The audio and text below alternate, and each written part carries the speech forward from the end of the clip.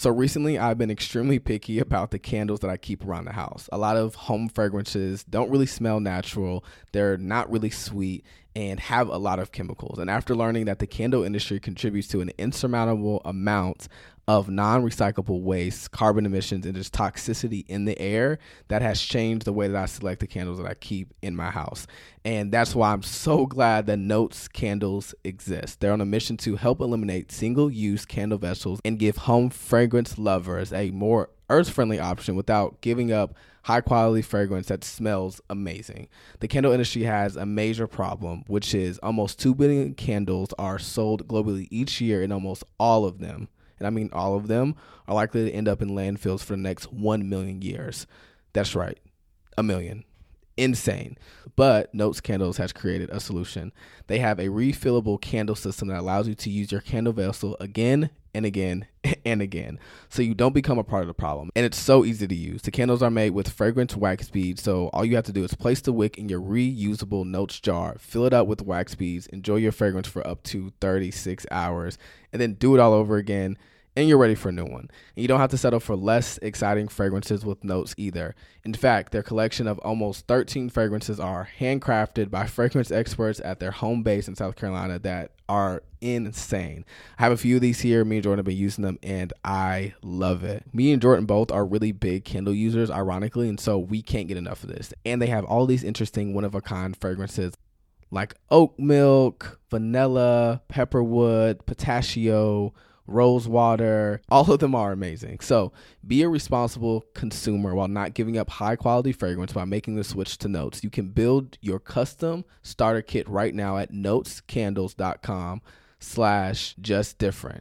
Right now, Notes is giving our listeners 15% off and free shipping when you buy a Notes starter kit using code JustDifferent. Just use code JustDifferent when placing your order.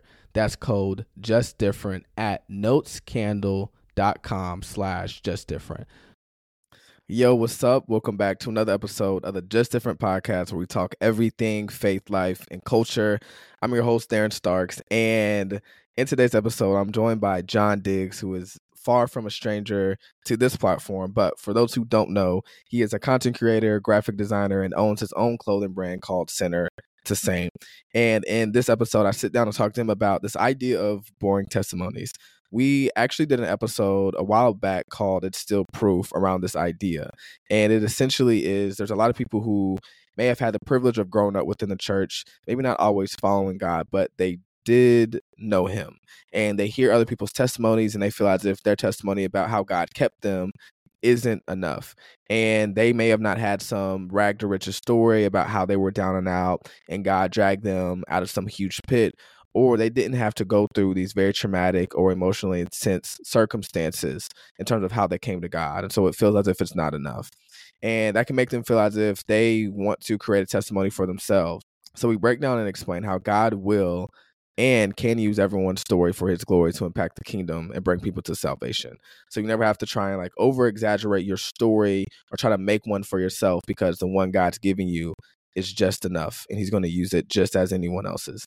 So that's the bulk of this conversation, but we actually start with digging into the difference between Jesus as Savior and Jesus as Lord, and understanding what true lordship is and what it means to really give your life to Christ before we get into it. But I really enjoyed this, and I hope you all do too. So let's tap in. So like, what is the difference between like God as Savior and then him as Lord? So it's so easy to be caught up in God is my Savior. You know, I'm not going to hell. I'm not going to hell. I'm not going to hell. Jesus didn't die for us to just not go to hell. He died for us to have heaven on earth. You know, the Lord's Prayer, our Father who art in heaven, hallowed be thy name. Thy kingdom come, thy will be done on earth as it is in heaven. The only way that his will is being done on earth is if we're submitted to him every day. Matthew 6:33, seeking first the kingdom of God, right? If we're not allowing him to dictate our lives, then we're not allowing him to be Lord over our lives. And the Bible actually references him as Lord like 200 times in the New Testament versus Savior. It's like 60 to 90 times. It's significantly less. And so we always overemphasize the aspect of Jesus saved me from my sins, but great. Now he wants to tell you what to do with your life. And so if you're not understanding that dynamic, that understanding that you're supposed to do what he says on a daily basis, like I was reading through the New Testament and I was just amazed at the number of times I saw Jesus himself say, "Not my will, but your will be done," or "I'm only doing what my Mm, Father tells me to do." Like Jesus himself was submitted, and he saw God as Lord, right? God the Father as Lord, and that's how we're supposed to interact with Him. He's supposed to have control over what we do, what we say. But a lot of people, they're just comfortable with saying, "Oh, He saved me. Yeah, I have grace from my sin. I have grace for my sin. So like, even if I mess up, it's cool. He's gonna forgive me. I'm still going to heaven." It's not why fact, He came. It's not fact. why He came. So how did your life change whenever that transition really hit from him being savior to Lord? Like what did you see practically, maybe like in your day to day, or what you felt like you were more intentional in? Because like even if it wasn't necessarily conscious or you had language for it at the time, it was like, all right, like yo, he's Lord now. And this is how I'm about to move. I think the most challenging thing was whenever I was reading First John 3. So whenever I was reading First John 3, it talks about how a child of God does not sin.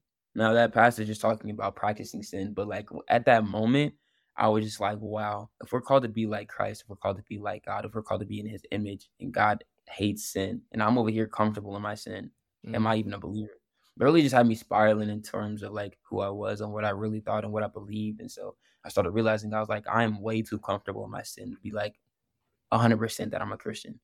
And so right. that was that challenging thing where I was like, okay, let me start actually actively fighting my sin rather than being comfortable. And that's where I saw the biggest difference was when I started saying, okay, now let me find my sin. Now let me pray without ceasing, asking more and more about certain things in my lifestyle, like actually coming to Him, giving Him permission to lead my life on a daily basis rather than just waking up, going about my day, and doing whatever I want. No, yeah, that's huge. And I think that goes back to what you mentioned earlier with when it comes to like head and heart knowledge, or at least it changing or transitioning. So I think I've even seen that with myself when that transition happened, because it really does make a difference, because you invite him into like every aspect of your life, like every decision, every move, every relationship is now just not, it really is like his will, which some people don't always like really get to or understand. But no, that's huge. So the next thing is really going back to your testimony. Was there really like any point in time, of course, like just with you growing up in the church, and of course having that maybe aspect of like pressure to be like perfect, or maybe like to pursue perfection, that you felt as if like what you had gone through wasn't enough? In terms of, sometimes I feel as if there can be this culture in this church subconsciously that there's this competition between people's testimonies and stories. And so Yeah. during like testimony service, maybe you'll see someone who has had that story of going from, being strung out and or addicted to this, and then like God delivering from that, or like losing it all to God like restoring them back to where they're at. And that can be what's highlighted, that's put on the forefront and just kind of like seen on the platform. But like maybe someone who's like just being able to like remain steadfast, and it's been more of a progression, it's not always seen. And so some people can think that it may not be validated or appreciated or even like honored as much as someone who's like had this, very like sensational story, you could say. Right. So I'm coming from an old church where the pastor, he was a gang banger, you know what I'm saying? Going around sleeping with women, going around dealing drugs, all kinds of stuff.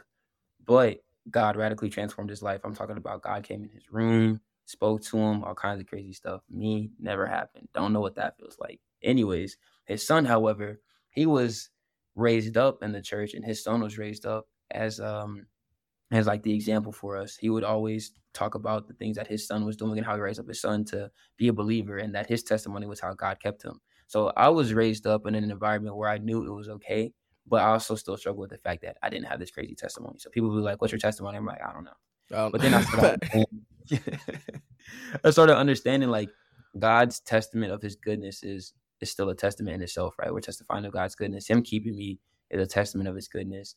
And then there's still things that I struggle with, you know. The Bible tells us that all of sin and fallen short of the glory of God. So there's some area that I've missed it in, that somebody else has missed it in, and me telling them how, God brought me through or what God's done in my life in that area is still going to help them somehow, some way. So it's like, yeah, my testimony isn't crazy. Yeah, I wasn't out here just wilding out in the streets, but at the same time, that doesn't mean that my story isn't going to bless somebody. And so I started understanding like I hone in on identity, right?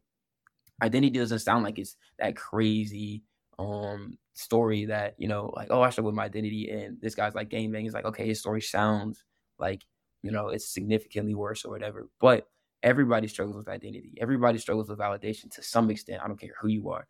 And so really understanding that, God made me as a believer, as a child of God, as all these things that it says in the word, I hone in on that when I share my testimony. So I say, like, I don't have to fit in with people around me. I don't have to go with the cultural norms.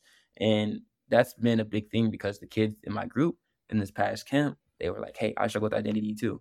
Some of them from Memphis, some of them from Chattanooga, some of them, these kids that are in environments where they come home from camping, they're hearing shootouts. They're coming home from camping. Kids got their car breaking into. Like, I had a kid who said, it was funny, bro. It's not funny, but it's funny. He said they broke into his car and left a 20. So they thought he was so broke that he needed the 20 more than them. That's So, crazy.